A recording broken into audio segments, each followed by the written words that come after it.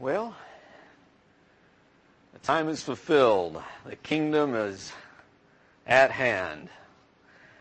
And today we're continuing in John chapter 12.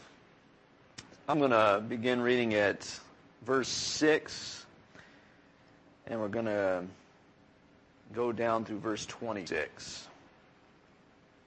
So here we are, John chapter 12, beginning with verse 6. He said this not because he cared. Oh, you know what? I think I'm supposed to start at verse 12. That was last week. Yeah, sorry.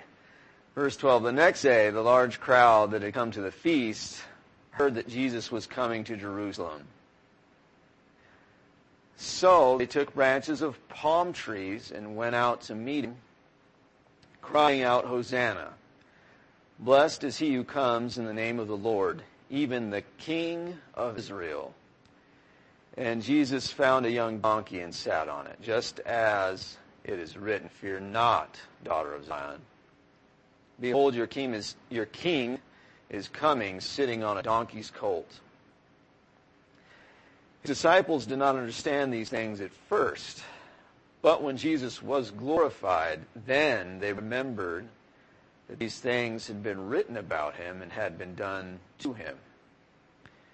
The crowd that had been with him when he called Lazarus out of the tomb and raised him from the dead continued to bear witness.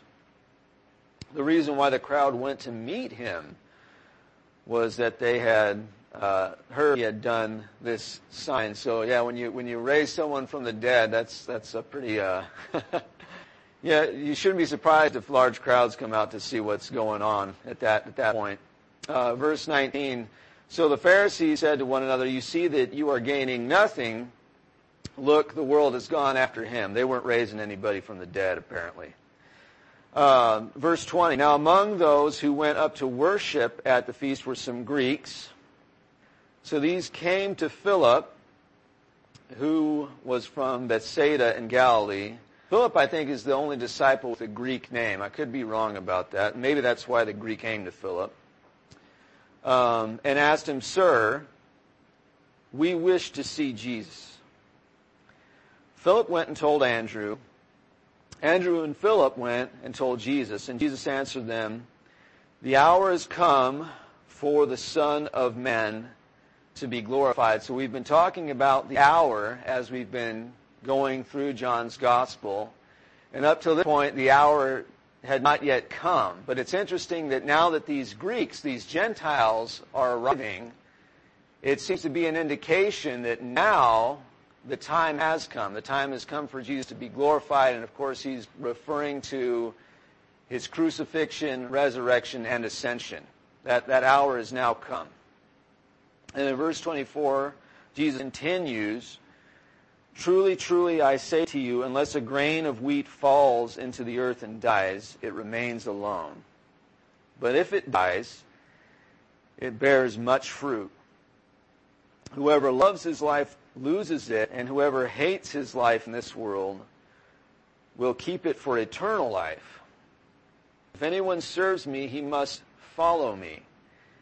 And where I am, there will my servant be also. If anyone serves me, the Father will honor him. Let me pray before I continue.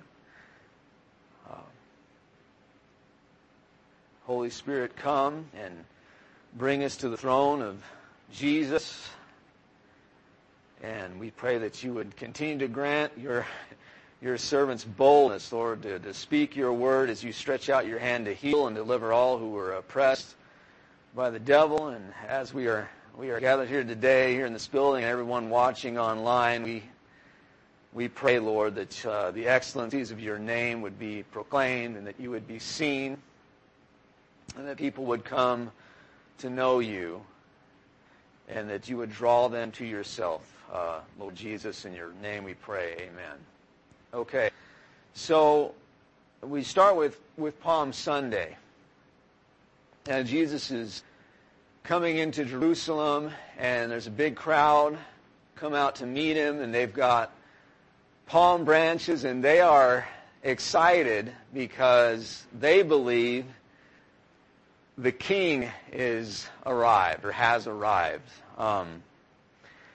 Now, in less than a week, some of these same people are going to be crying out for his blood.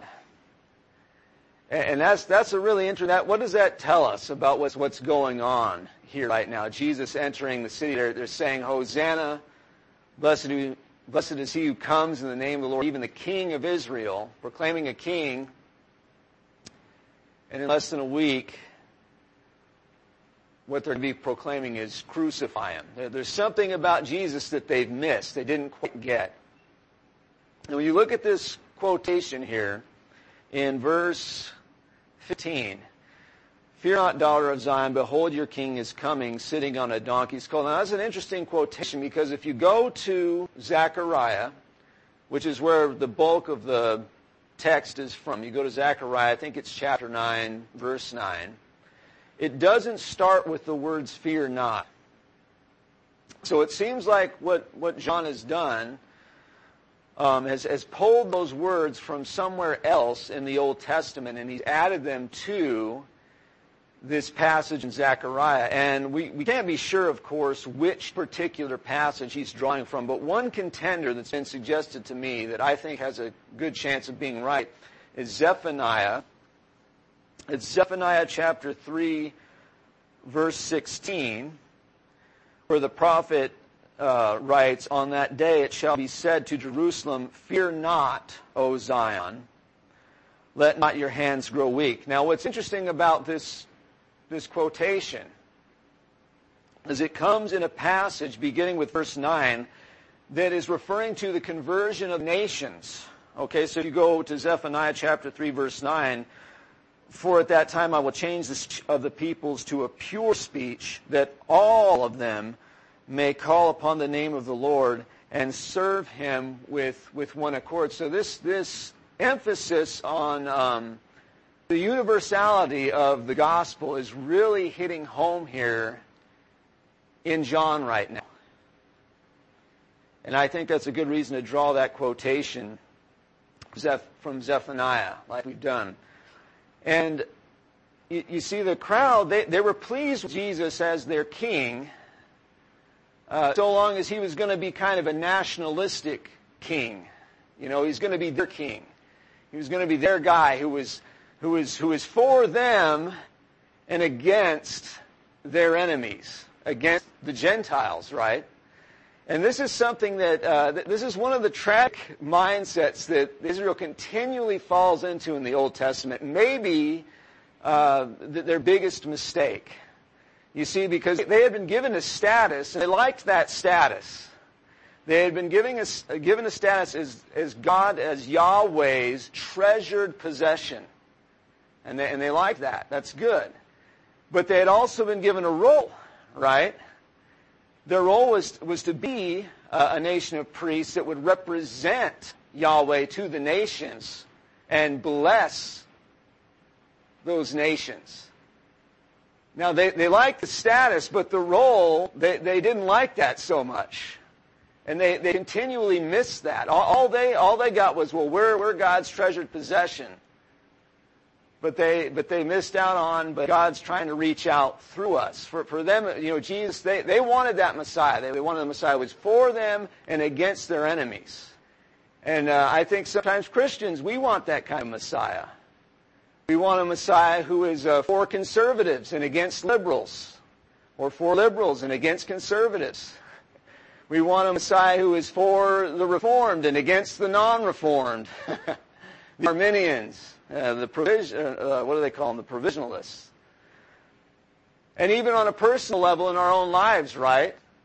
Well, what happens when a Christian brother crosses us or insults us? A Christian brother or sister.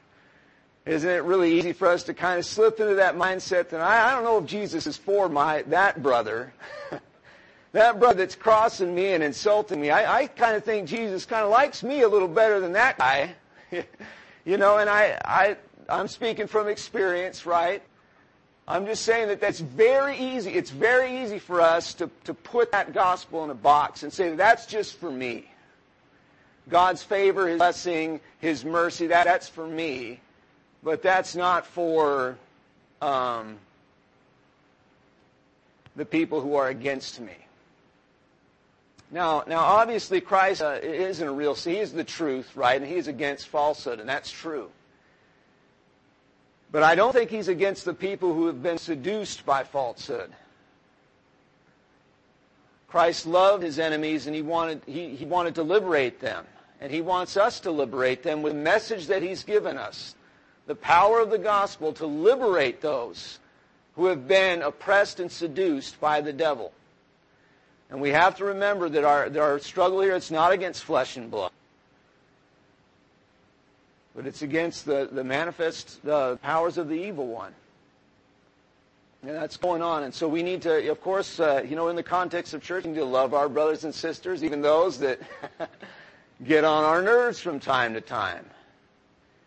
And we need to make sure that we're loving people outside the church. And we're not just trying to make Jesus our own treasured possession. Something along these lines also happened in Jesus' hometown.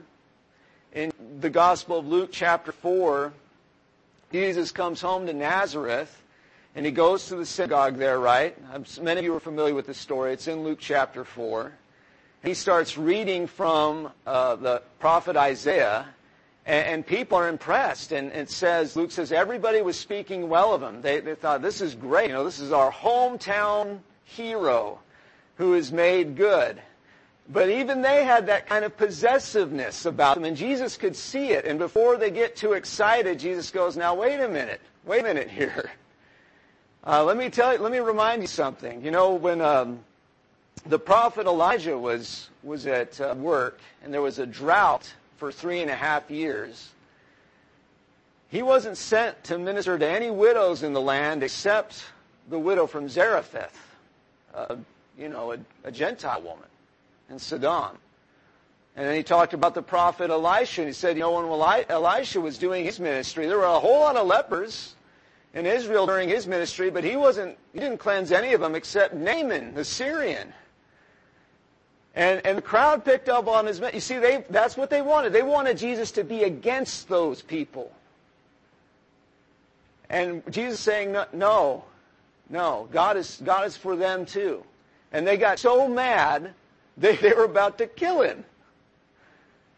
It's the same kind of dynamic. They're excited about Him, and then immediately they turn, like these crowds here that John is describing in chapter 12.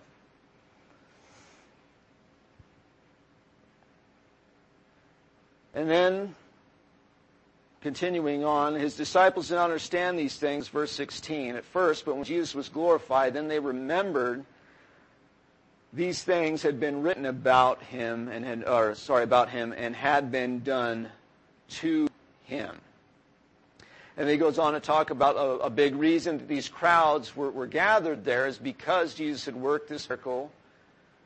He had raised Lazarus from the dead. We see these Greeks starting to spill in here.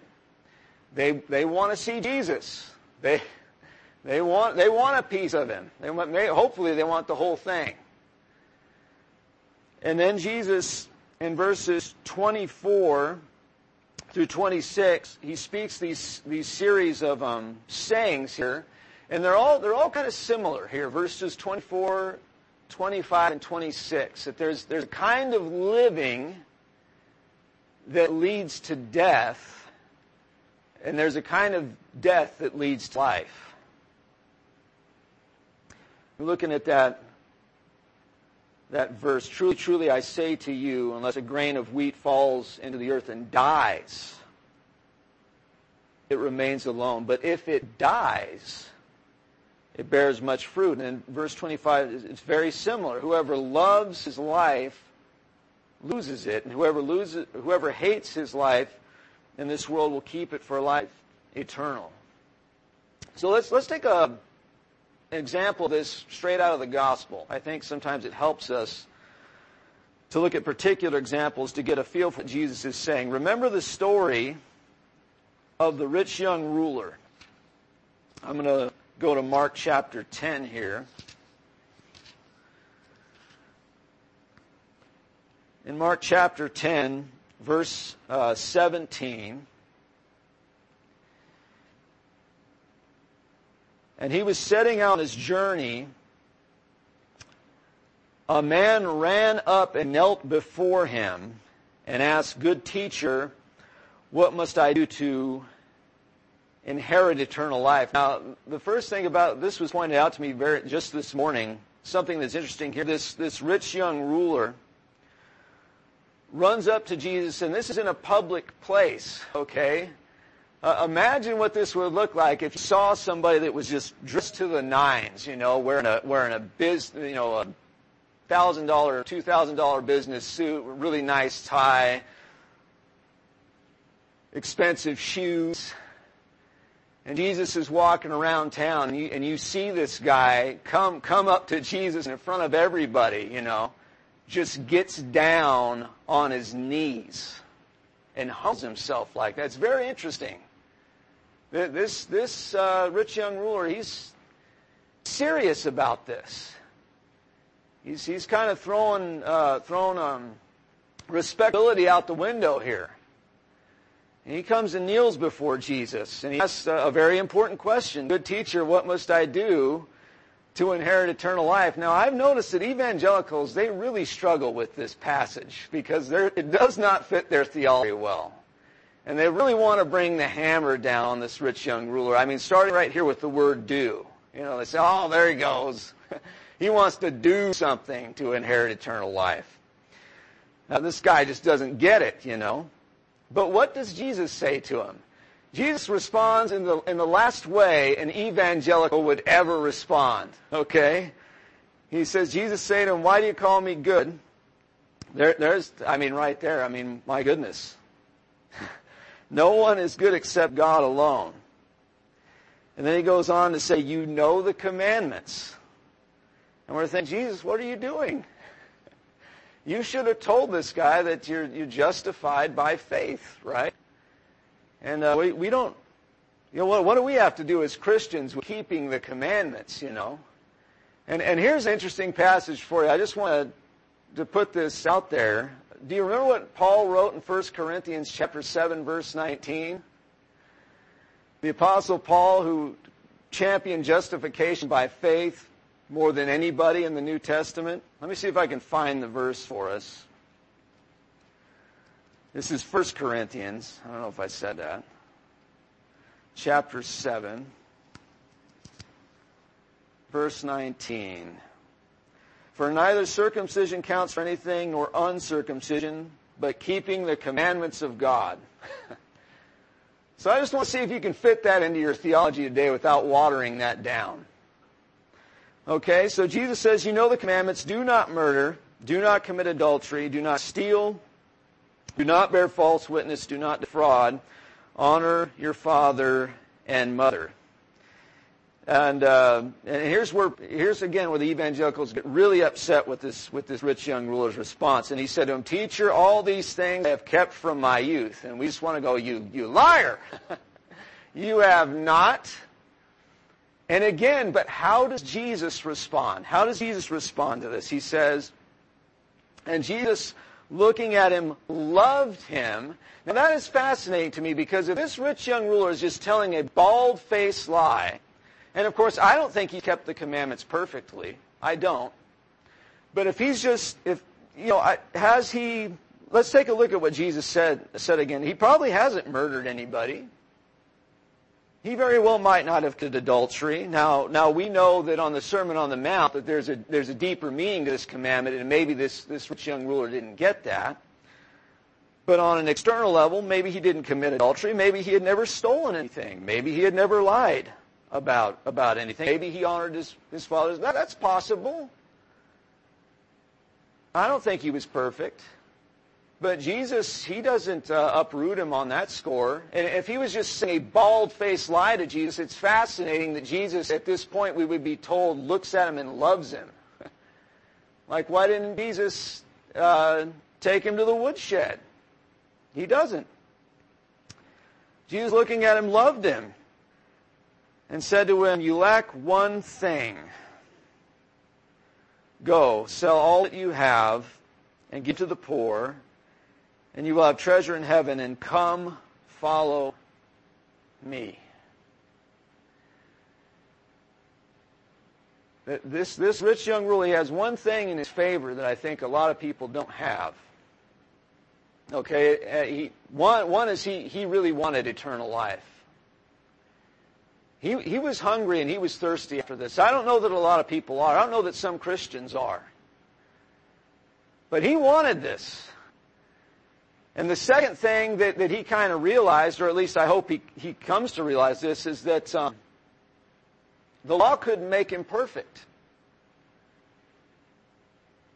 And that's absolutely right. I mean, whether he figured out that on his own or through Jesus, but the law didn't have the power to make him perfect. The law couldn't give him life. He knew that because he tried to keep those commandments and he didn't have it.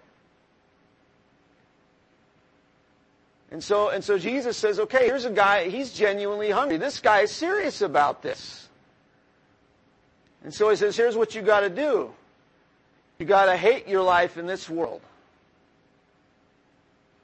You've got to die if you want to live, and you've got to come follow me. And the rich young ruler, he didn't understand what was being offered to him. You know, we talk about that parable of the pearl of great price, right?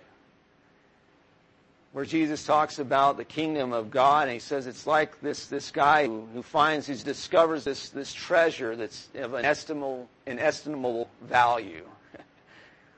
And he goes and hides it in the field, and he gets every penny he can get, you know. And he goes out and he buys that field. Now, in a sense, you could say, okay, he sacrificed all he had to buy that field. But when I read that story, I don't think that guy saw it as a sacrifice, really. I think he just understood the value. That's what got him. I mean, he just said, this is more valuable than what I've got. And that's why he with joy, he went and he sold everything. He got every penny he could get, and he bought that field because he recognized this is way better. And that's the one thing this rich young ruler didn't quite get yet. He didn't understand that fellowship with Jesus was a lot better than what he had. He had money. He had a moral character to him. He probably had a lot of people waiting on him. He had a lot of stuff. But one thing that he lacked, he didn't see the value of who Jesus was. So, when we talk about, hating our life in this world, now that can be misunderstood. That can be. I don't think what Jesus is getting at here is, whenever I go to a restaurant, I'm going to look at a menu and see the thing that I think is the most disgusting, and that's what I'm going to order. Because I'm going to eat my life, in this world. I don't think that's what Jesus is talking about. But on the natural plane, okay, I think the way we're kind of wired, the way we come into this world, is we think, the path to happiness, really, is going to be through self-gratification. Like that's really the thing that's going to make me happy. When I can get my way, like Frank Sinatra did. That's what I want. I want to have it my way as much as I can possibly get my way. Now, of course, you realize that you can't just live a completely selfish life, like that, and try to get your way all the time because everybody's going to get mad at you and then you're going to be miserable, But we can still be subtle about this and try, as much as I can. I want to get my way, if at all possible, without making too many people upset. And that is what's going to make me happy. And you might know that people like this. I mean, we're like this, right? When we get our way, when we can get our way, oftentimes we are happy, And in this world, you can carve out a kind of happiness for yourself by getting your way, especially if you're pretty well-to-do and you're pretty good condition physically, You can go out and have some good times. But Jesus said, what's it going to profit you gain the whole world and lose your soul? What will it profit us to be naturally alive if we're spiritually dead? And that's what he's getting at here, that our greatest sin, to quote Leonard Ravenhill, or it's a paraphrase, but it's that we're trying to manage our lives without God. We get hung up on our own goodness, our own respectability, and a million other different things as Christians, and we forget, that the point of all this is to fellowship. This is to be connected to Jesus, right? And there's no barrier. There's nothing standing between us. There's nothing to prevent us from having union with the Lord. And it's to recognize that is more valuable than anything else. To not just to actually believe that, though. You see, that's the question. I can say those words, and I can put those words on my lips, and that's very easy to do. But here's what I want to challenge us, myself included, with, but wait a minute, do I really believe that? That Jesus is better.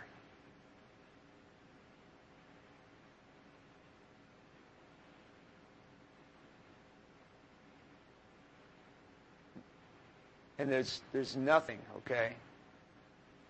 Our sins, our failures, the good news is we are justified by faith. We don't need to identify ourselves with our mistakes. We don't need to identify ourselves even with our lack of desire, maybe for the things of God. We don't have to identify ourselves with those things because our life is hidden in Christ by faith. I don't define myself by my sinfulness. I define myself by Him. And in Him I find my identity. In Him I hide my life. And that's where I have that sanctuary. And that's, God wants servants, but the Lord, He wants friends too. And so there's no reason for us to hold on to those things. There's a sense in which to come to Jesus, we do have to go through a kind of Gethsemane. Right? What was Jesus doing in that Garden of Gethsemane when He was kneeling down? And what was His famous prayer, that we all know of? When He was in anguish and agony. He says, not thy will. Not my will, but thy will, your will, be done. That's what it means to die to ourselves. That's what it means to lose our life. When we get to that point where we say, you know what, I want your will, God. I want the whole thing, not just some of the time.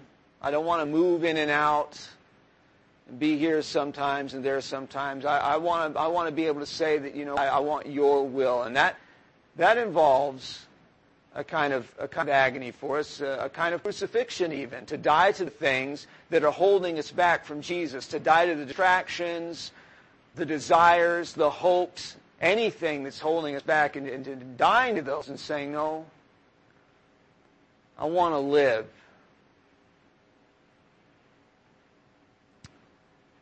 Lord, I need you. And if we could just learn to delight ourselves in the Lord, then the psalmist says He'll give us the desires of our heart. And so that's what I want to leave us with this morning. And I'm gonna close this in prayer.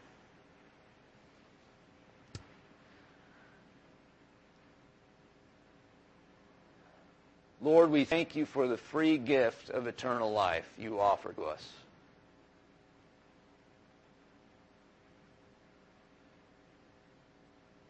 The free gift you have made available.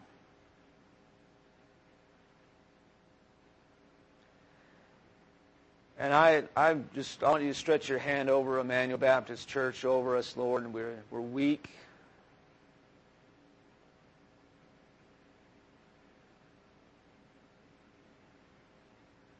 And And I want to pray that you would increase, intensify, expand, and deepen the power of the Holy Spirit in our lives.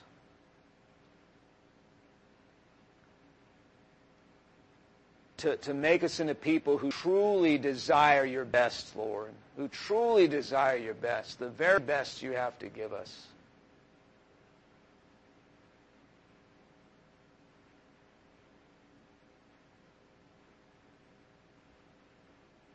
We pray that the blood of the new covenant would be poured into our hearts.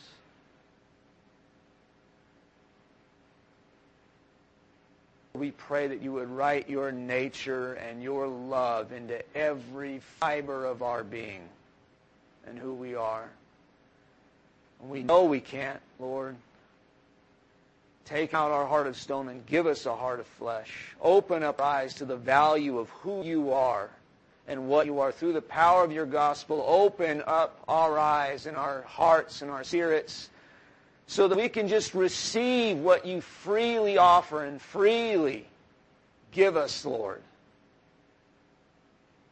To make us vessels of your glory in the city of Ridgecrest. So that people will be able to see you when they see Emmanuel Baptist Church and say, I need that.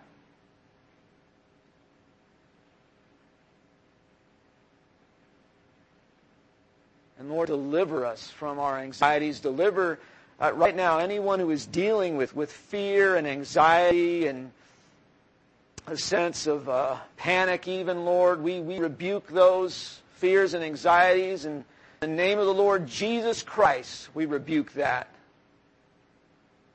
And we speak the healing and the blood of Jesus over everyone watching this right now, everyone listening to this. We put our faith in you, Jesus. That you can heal us, that you can strengthen us, that you can build us up, that you can make us your bride.